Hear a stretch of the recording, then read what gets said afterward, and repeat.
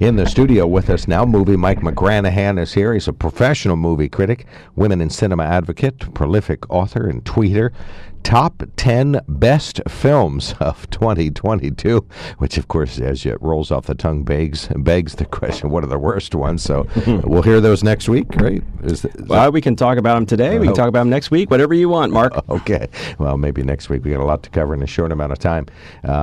We are going to talk about top 10 lists. So let's start at the bottom, I guess would be a good way to do it. Okay, here are my picks for the 10 best films of 2022.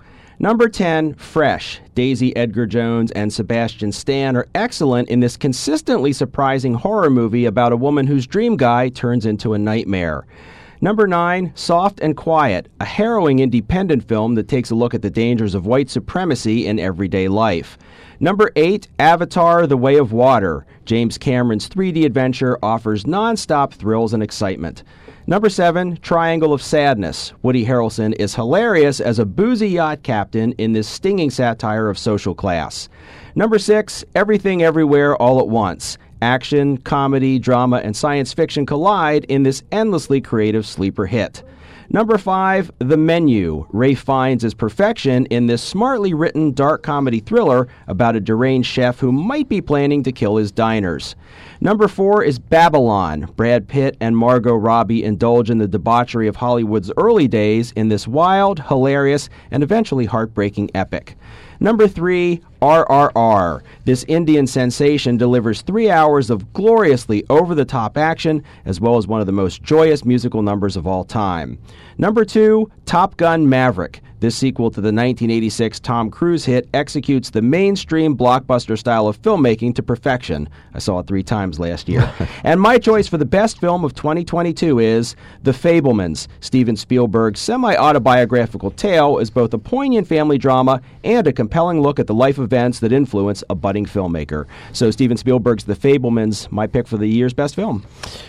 And how many people have seen The Fabelmans? I'm sorry to say that I haven't seen much about it other than from you.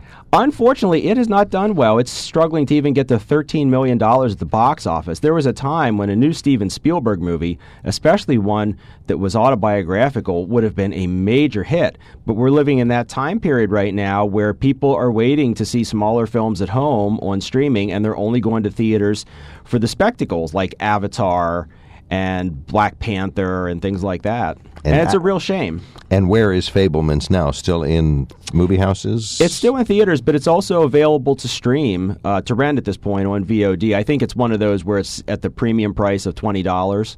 So you can see it at home now, and hopefully more people will be exposed to it. But it is a little bit concerning when movies like that don't do as well at the box office because it makes the studios less likely to make them.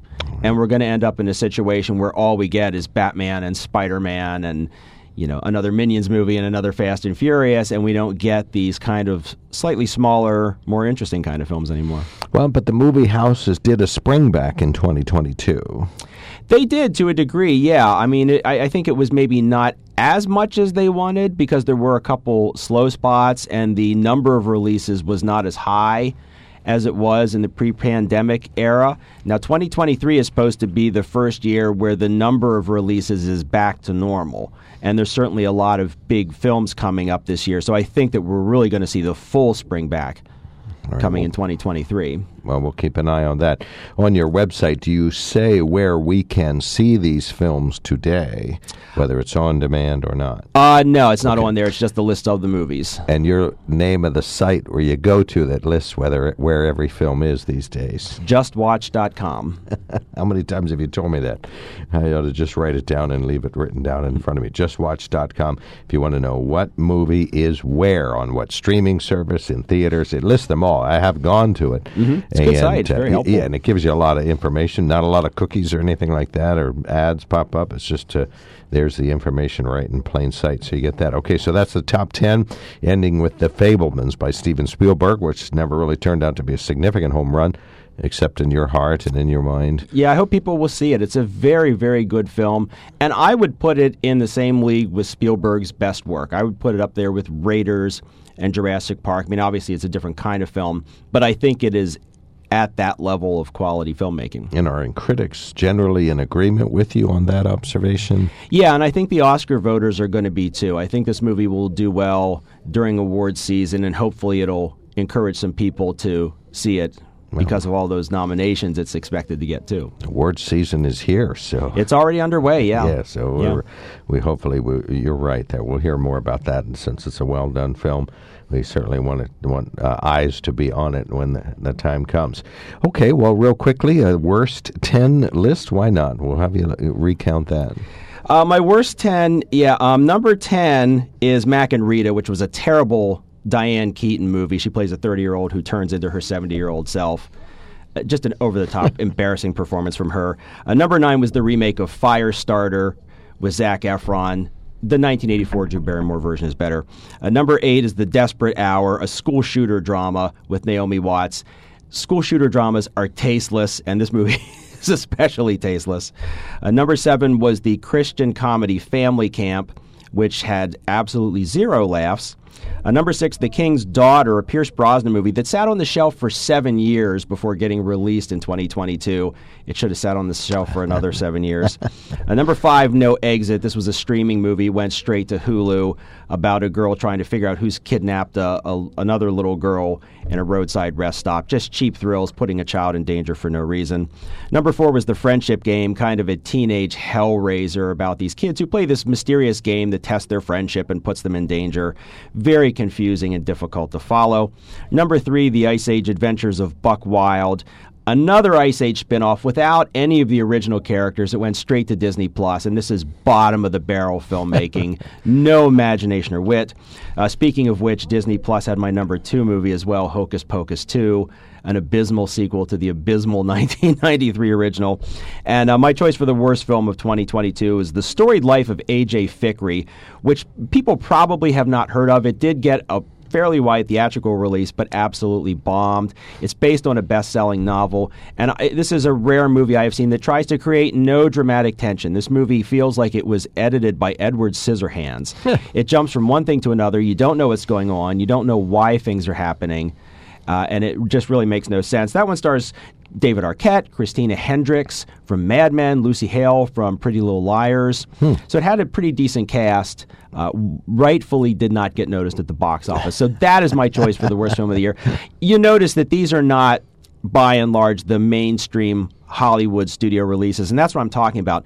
Movies like this aren't going to theaters anymore. The majority of these films went to streaming or on demand. The only one that was a true full-blooded theatrical studio release was Firestarter, and even that streamed on Peacock at the same time. So when studios know they have a clunker, I think they're half the time not even releasing it to theaters anymore. They're just putting it on a streaming service or on VOD. Sell it to the streamers and go from there. Okay. Yeah. Well, and I know there's a lot of bad films on streaming. You know, they make their own bad films now and keep them on streaming, so you never even see them at the theater. You never really hear much about them. Right. You just kind of fall into them inadvertently, and unfortunately, while you're sifting through a movie to watch.